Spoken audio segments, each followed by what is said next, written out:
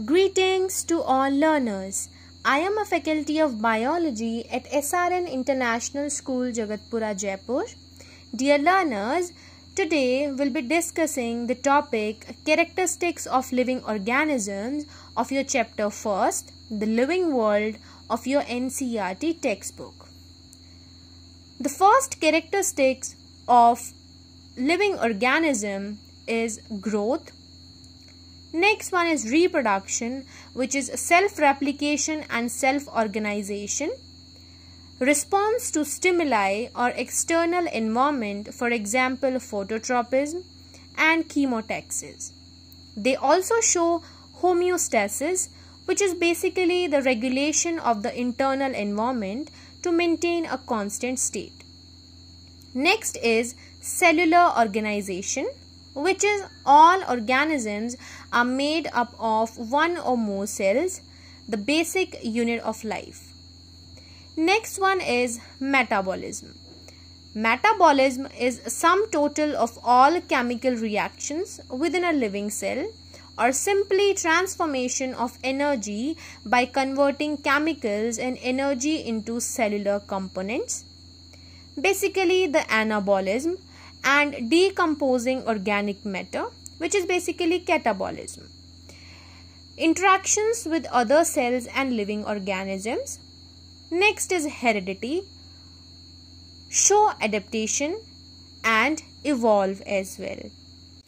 According to one definition, living organisms are open systems that maintain homeostasis, are composed of cells, have a life cycle, undergo metabolism, can grow, adapt to their environment, respond to stimuli, reproduce and evolve. Let's discuss about growth first. So increase in mass or number of individuals or cells. Increase in mass and number are twin characteristics in living creatures. Intrinsic property it is occurs when rate of anabolism is higher than that of catabolism.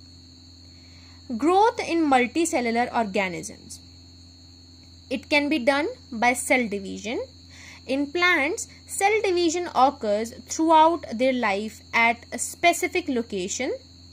For example, meristematic tissues, and this is known as growth. Let's discuss about animals now. In animals, growth occurs up to a certain age only, but the cell division continues for maintenance. For example, replacement of lost tissues. Now, growth in unicellular organisms, also by cell division. Cell division is also a method of reproduction in them. Thus, growth and reproduction are mutually inclusive events. Occurs simultaneously in unicellular organisms. On the other hand, in multicellular organisms, growth and reproduction are mutually exclusive events. Cell division in unicellular organisms can be observed in vitro, in test tube, petri dishes or under microscope. Cells can also be counted. Let's discuss about the difference of growth in non-living objects and living organisms. In both, increase in mass occurs. In non-living objects, increase in size of crystal, snow mountains, deserts, sand dunes, etc. These are the examples of growth. But this results from accumulation of materials on the surface, thus it occurs externally.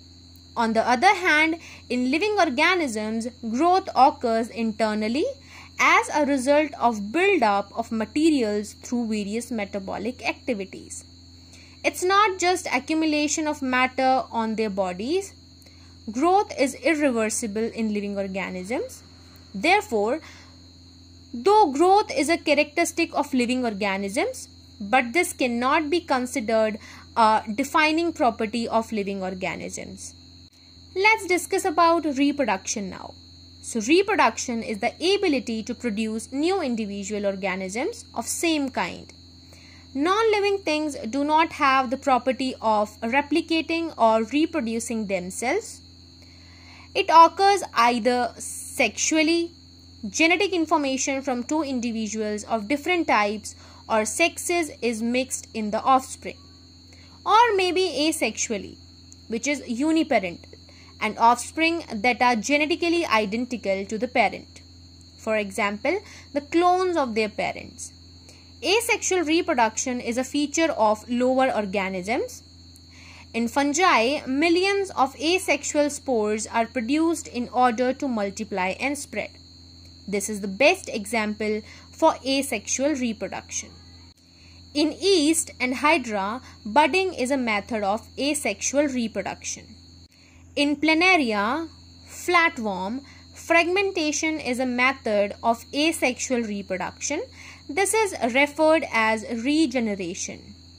The fungi, filamentous algae, the protonema of mosses all easily multiply by fragmentation, which is basically a type of asexual reproduction. In bacteria and amoeba, binary fission is a method of reproduction. In euglena and paramecium also, asexual reproduction occurs by binary fission, which is a type of asexual reproduction. Sexual reproduction is commonly observed in higher plants and animals. It involves formation of gametes by two parents of opposite sex of same species, and new individual is developed by fusion of gametes. The offspring is not a clone now of either of parents. Also, the many organisms, however, do not reproduce. For example, mules, sterile worker bees, infertile human couples, etc. Therefore, reproduction is a characteristic of living organisms, but this cannot be taken as a defining means essential to what something is properly of living organisms. We cannot say that it is a property of living organism, but it is a characteristic of living organism. Let's discuss a little about metabolism now. So all living organisms are made of big or small chemicals of various types which exhibit different functions. They are constantly being synthesized and transformed into other biomolecules through different chemical reactions referred as metabolic reactions. It is of two types, anabolism and catabolism. Non-living objects never exhibit metabolism. Metabolism is a defining feature of all living organisms.